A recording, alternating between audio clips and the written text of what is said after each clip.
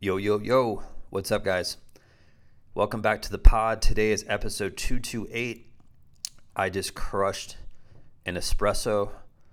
I think I said that right. I feel like I always say that wrong, but a double espresso here at the office. And super tasty. And if you want to come to one of our workshops, I will give you an espresso here. It's amazing.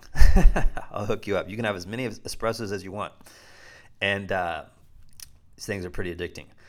But anyways, today's episode is Smells Like Fear to Me. And I'm going to give you a little insight at my last meeting I had with my mentor. And I've talked about my mentor a couple of times here on the podcast. I have a couple of different mentors that I meet with, but in my last meeting I had, I have to show up to every meeting super prepared, right? I have to have all my stuff done. So every time I meet with my mentor, I have to have certain things done, and I have to be prepared to talk about what I want to do next, right? I don't just show up and have my stuff done. I need to show up, be very prepared about what's going to be happening in the next month. How am I going to move my business forward, right? And in the last chat we had, I had an idea that I wanted to do, and I'm not going to say the idea yet here on the podcast because it really doesn't have that much to do with this podcast. It has something to do with a service that I'm thinking about providing for coaches. And what happened was I started to explain it to my mentor, and she was like, you know what? You don't sound that confident talking about this thing. Like, why? And I couldn't give her a good reason. And she looked at me and she was like, oh, it smells like fear to me. And that's not the first time she said that to me. She said that multiple times in the past. She said that before I started putting on one-on-one events here in San Antonio. And then, that kind of kicked me in the butt. I was like, no, I need to do this. And I started doing that. She told me that before I started doing these daily podcasts. She said that many, many times, and that kind of lights a fire under my ass a little bit, right? And it made me think, though, like, well, wait, why am I afraid to do this thing, right? And here's how this relates to you, right? When you have an idea, and it's something that you want to do, but you're not 100% confident on taking the action, that is a green light to go take the action, right? Because what happens is, and I've talked about this probably a million times, but what happens is when you have an idea and you're not 100% confident, you start to make up excuses.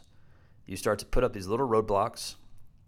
You start to set screens like Steven Adams from The Thunder on yourself. You just run into yourself. You need to get out of your own way and stop being afraid of doing the thing that you want to do. And it was so funny when my mentor told me that, it clicked, and I was like, dude, the only reason why I'm afraid to do this is because I haven't done it yet. That's it.